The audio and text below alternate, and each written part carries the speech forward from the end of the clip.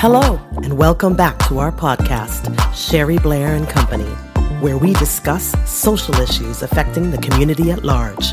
And now our host, Sherry Blair.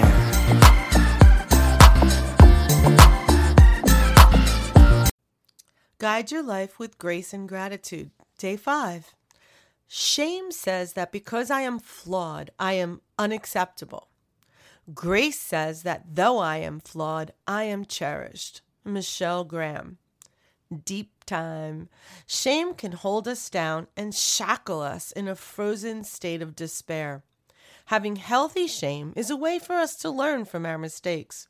For those of you affected by trauma or abuse, something for which you had no control, were powerless to, shame is not yours to own. The negative thought that you are unacceptable is a distortion and holds no truth and is without evidence.